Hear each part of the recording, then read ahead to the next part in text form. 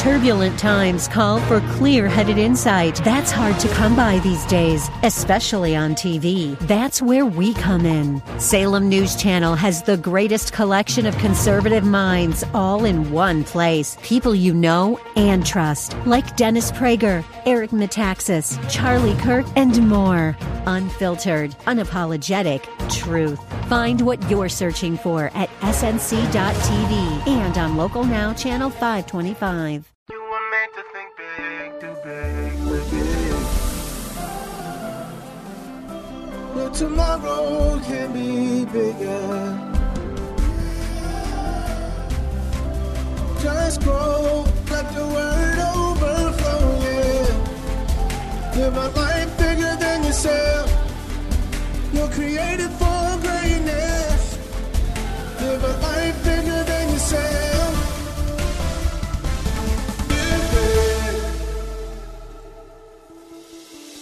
This is the Live Big broadcast with Derek Grier. The Word of God is full of life-changing power. So our prayer is that this broadcast equips you to live a life so big that it impacts everyone and everything around you. Remember to hit the notification bell on YouTube to get this teaching and worship with us live each week. Let's join Bishop Grier. Amen. We are going to be in the book of John, starting with we're in chapter 3, starting with verse 22. And John says by the Holy Spirit, after these things, Jesus had just started traveling. He had just turned water into wine. He spent 40 days, 40 nights in the wilderness. He turned over tables at the temple in Jerusalem. And he also had his famous Nick at Night meeting, with Nicodemus. But my pastor used to say while he was alive, you cannot influence what you avoid. Okay, she said, say it again. You cannot influence what you avoid. So despite the condition of the world, the condition of his nation, Jesus had to go to where the people were. And growth, whether it's in your personal life, your career, ministry, or anything else, requires personal investment, and it's often uncomfortable, messy, and full of feelings you were not expecting. And Jesus is familiar with all of the things that we go through in life. And it says, after these things, Jesus and his disciples came into the land of Judea. So Jesus was comfortable ministering in the city, which was Jerusalem, but also the small towns. He spoke with the elite, the educated, the folks with more education really than they could handle. But he also spoke with the common folk, those with accents so thick you almost need an interpreter to understand. But don't ever become so spiritual you can't be regular anymore. You can't talk to regular folk anymore. You so high, so spiritual, so tongue-talking, hear what I'm saying, so vision-seeing that you can't be regular. And there he remained not above them, not behind them or beside them, but with them. And he baptized. Now, the next chapter tells us that it wasn't Jesus himself that was baptized. It was actually his disciples. And by the way, our teams are getting remobilized, and soon we will have our first baptism since COVID, and you need to be excited about that. And just while I'm on it, now this is not the point today, but baptism is sacred. It's a very, very important step in our spiritual journey, and it should not be missed. As a wedding celebrates the union of two hearts for life, baptism celebrates the union of the human and divine for eternity. So if you really made Jesus the Lord of your life, it's time to jump the broom. Now Jesus also was baptizing in Aenon near Salem because there was much water there. So those of us that over-spiritualize, we need to understand that baptism first happens in the heart, but not only in the heart. According to Jesus here, it also requires physical water in a physical place with physical people watching, because baptism is really a declaration to the physical world that we've chosen a new path. You see, weekly worship without concrete commitment is no more than flattery. And we need to follow the directions. And Jesus would like every one of us to be baptized, to say to the watching world, we belong to him. And they came and were baptized. This is why you got to come forward. This is something you got to do. And by the way, some of us were baptized as children. How many of you were baptized as children? Yeah. And that's a good thing, because Jesus tells us, suffer or allow the little children to come to me, and don't forbid them, for as such is the kingdom of heaven. So I would not refuse a child that's been rightly instructed, about what baptism is. But as you grow older, you know whether or not it was real. You see, I may not be perfect, but I've lived long enough to know I'm not fake. And time has a way of revealing whether or not it was real. For John had not yet been thrown in prison. It's going to take me a minute to get to our focus. Just stay with me. Context is important. So John had been baptizing for months, if not years. It's been going on for a while. He had built the largest ministry, the most popular ministry in the entire nation. Even Jesus himself was baptized by John. But we see when his time came, it wasn't all fluff, it wasn't all for show. He was willing to pay the ultimate price. And ultimately, he paid with his life. But let's keep going. But then in verse 25, the human happened. Great ministry, miracles are being done, lives are being changed, but then people. Then there arose a dispute between some of John's disciples and the Jews about purification. So people in the church argue then, and they still argue now. But how many of us have been in relations long enough to know that what we're arguing about is seldom really what we're arguing about? Now, you argue because, your husband, your wife, or whoever, forgot to pick up that thing from the store. But underneath, what you're really arguing about is you might feel taken for granted. You might feel that you don't matter. It's not the event. It's typically what's going on in the heart and mind underneath. So what I found in my life, and I know me and my wife, we supposed to fell from heaven, but we didn't. We didn't.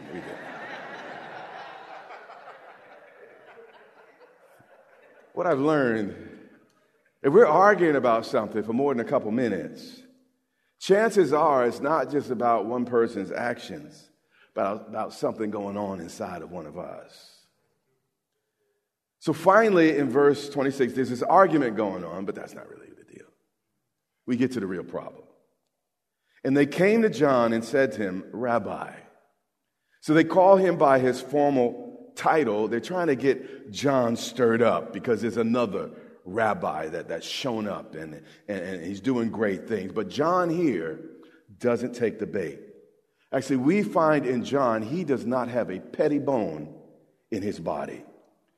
Pettiness is usually the consequence of a person not yet living for a larger purpose. See, I'm learning when they go low, we go what? High. Rabbi, he who was with you beyond the Jordan. The Bible tells us that Jesus and John were first cousins. Remember, Elizabeth and Mary were related. But here they wouldn't even say Jesus's name. He who was with you beyond the Jordan, to whom you have testified. John, the guy you baptized, the guy you said that God told you to endorse, is getting bigger than you. By the way, this isn't another aside. If God had to raise up someone credible to vouch for Jesus, someone somewhere also should be in position to vouch for us. Yeah, I'm getting a few amens today. I love this African proverb. But I'm going to cut you, but then I'm going to put you back together. If you want to go fast, go alone. If you want to go far, go together. We need other leaders in our lives. We need other Christians in our lives. We need people that can vouch for our faith, vouch for our life and our living. And they said, look at this, John. Pay attention, Rabbi. I thought you were a leader. You're supposed to understand leadership. Behold, Rabbi, he's baptizing and all are coming to him. He's upstaging you, John. He's going to put us out of business, John. Everyone's looking to him now, John. John, you need to protect what you work for. John, listen, if you better do something, John, or we're going to pass away and everyone else is going to be involved in this new movement. But watch John's answer. It's impressive. And John answered and said, a man can receive nothing, no thing of any value, unless it's been given to him from heaven. Circumlocution for God. See, this is actually one of my wife's favorite verses. She knows I was going to say this. She's actually the least petty person I have ever met in my life. You know, people will come up to us and try to compare us to others. Her typical response is, well, that's not what we were given. You see, she's lived long enough to learn wearing pretty shoes that don't fit will eventually ruin your feet.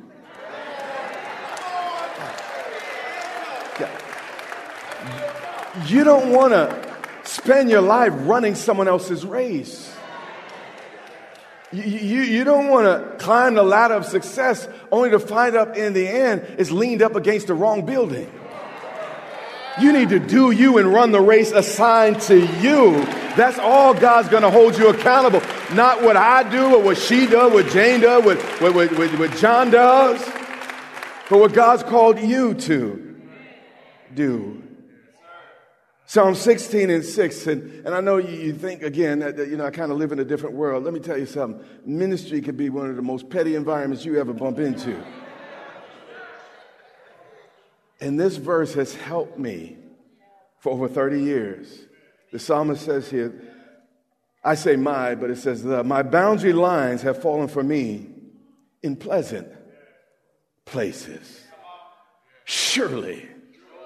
Even though I don't look like the other, I don't hit a note like Arthur does, and I'm not as tall as Pastor Ken, and this is a zillion things I can't do. But he said, my boundary lines have fallen for me in pleasant places I'm happy about. I can be happy just being me in pleasant places.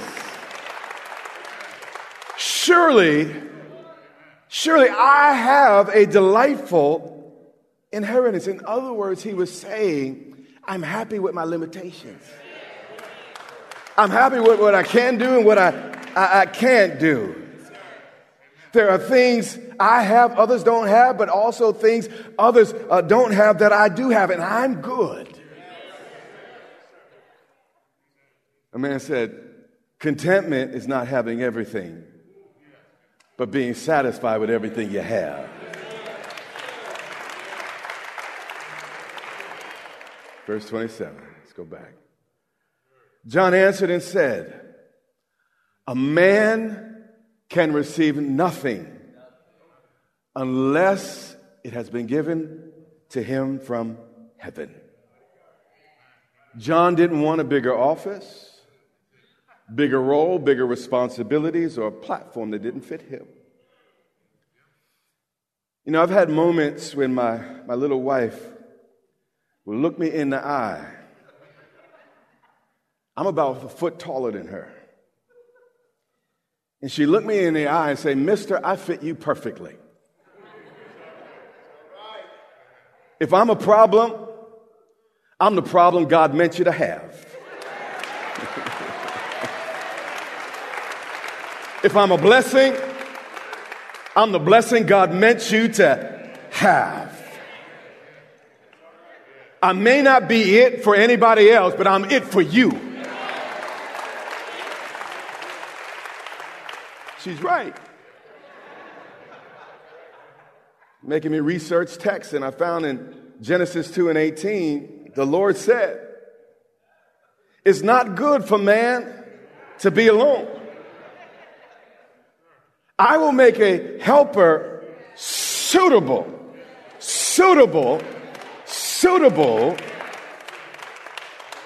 for him. God promised to give Adam a helper that suited him. Meaning God was the tailor, and whatever she was must fit. So if she doesn't fit at some point in my life, either I need to lose weight,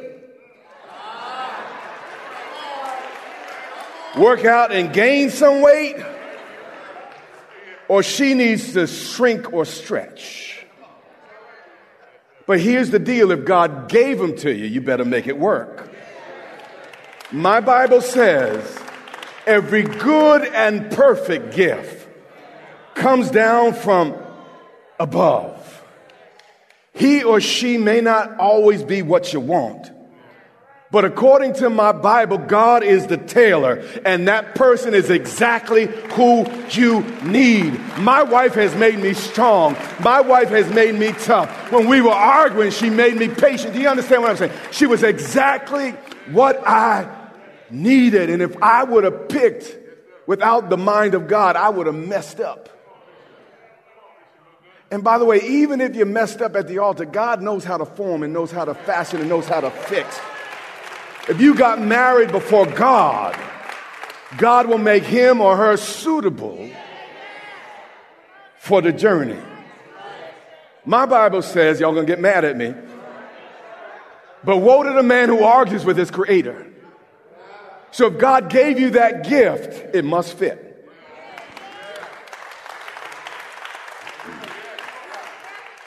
Well, no, she's tight and da, da, da. You got to lose weight. Work out or gain some weight. You either got your head too big or you got to get stronger. I went to meddling, but I'm helping somebody. You say, I'm going to get out of this marriage, but you can't get out of life because the same lesson going to follow you. Until you learn it.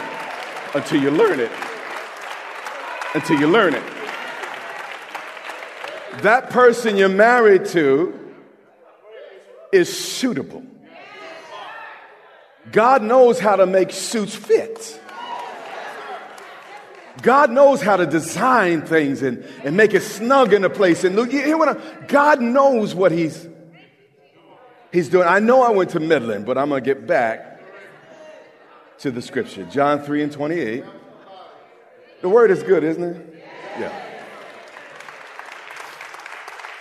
He said, John 3:28, you yourselves bear me witness. They wanted to puff him up and say, well, yeah. He's taking advantage of my niceness and my kindness, and he should be in another neighborhood. Why is he over here? And all that stuff. He said, you bear me witness that I said, I am not the Christ. John understood something that some of us don't understand. I'm nobody's savior. I can't fix nobody. I'm really just a nobody trying to tell everybody about somebody who can say, but I am not. You are not all that. You cannot fix that person. Unless they make up their mind to be fixed, they're not going to be fixed. I am not the Christ. Everybody's problem is not my fault. Everybody's issue is not my responsibility. I'm not the savior of nobody. I have a tough enough time with my own life to try to be saving everybody else's life. But I've been sent before the one who is the Christ. You see, John knew who he was because he said, I have been sent. So I have an assignment, but I'm not your Savior. I can help you, but I can't do it for you. He said, I've been sent. He knew who he was, but he also knew who Jesus was. He didn't think too high of himself, acting like he was the Christ. He didn't think too low of himself, as if he didn't have a role in God's plan. And we go to these extremes. I'm just a nothing, or I'm everything. But I want to tell you something today in our modern culture, and this is going to grate you wrong, but it will help you. I think high self-esteem is overrated. A little low self-esteem is good for the soul. It helps you remain grateful. And you will never be grateful for something you think you're entitled to.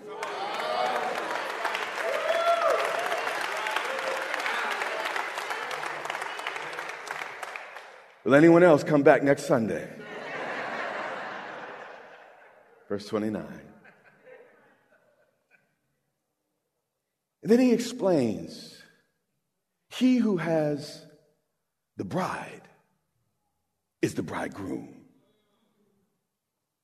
So as leaders, as parents, as friends, we are groomsmen, never the groom. But we still have a role. Now, I'm not the bridegroom, but the friend of the bridegroom. And today, the friend of the bridegroom would be called the best man. But in those days, the best man had a whole lot of responsibility, a little bit different to today.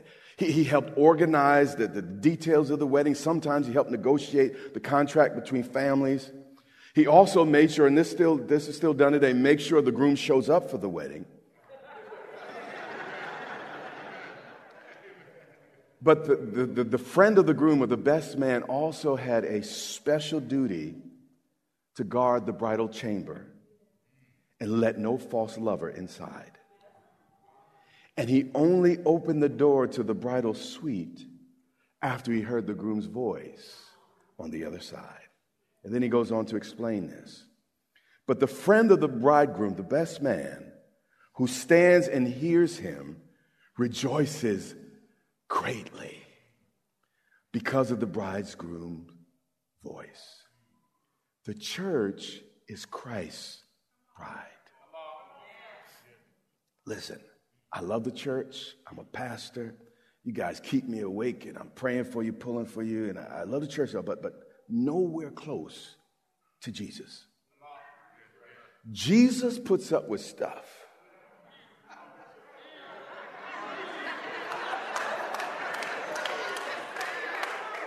Lets her back in after.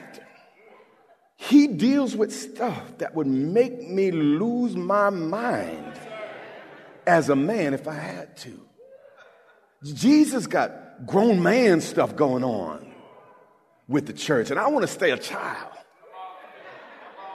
I couldn't handle all that. See, Jesus still lives in us, though we closed that door and went into that room. He was inside us when we said that thing, did that thing. He knew exactly what we meant, and we meant it because he sees it from the inside. But he still loves his bride. That's grown man love. That's fierce love. I ain't messing with Jesus' bride. He gave me a measure of his love for you, but I can't love you. Nobody can love you like Jesus. So John understood this. And he said, therefore, since I hear the real groom coming to be intimate with his bride, my joy is fulfilled. I can't handle that, Jesus. Go ahead and handle your stuff. I am not the Christ. I can't love like you love. I can't do what you do. Therefore, this joy of mine is fulfilled. But pay attention here. He measured his life against his assignment, not his spotlight. In a wedding, the focus is supposed to be on the bride and the groom, never the groomsman. He understood his role. He said, listen, I'm not the groom. My job is to make sure the groom shows up. So Malachi prophesied that the messenger would come and he'd make the crooked straight and all that. And John came and he said, hey, this is the Messiah. He pointed, this is the Christ. God told me the Spirit of God comes down and rests on. That's the one. That's the Messiah. That's the guy that God would use to save the earth. But he said, I'm not that one. My only job was to bring the people to Jesus. You've been listening to Live Big with Bishop Derek Grier. Join us next time as we continue this teaching. We pray that God's Word has equipped you to think big, do big, and live big in a way that your life overflows and blesses those around you. If you want to learn more about becoming a Christian, or you feel that you need to rededicate your life to Christ, we want to walk you through the steps to do so. Go to gracechurchva.org/salvation to find out more and watch videos from Bishop Grier that will guide you into your life in Christ. Again, that's gracechurchva.org/salvation. We invite you to worship with us online each Sunday on our YouTube channel at Grace Church VA TV. While you're there, remember to subscribe and hit the notification bell to get all of our latest content. That's our time for today. Until next time, remember, you have what it takes in Christ to live big.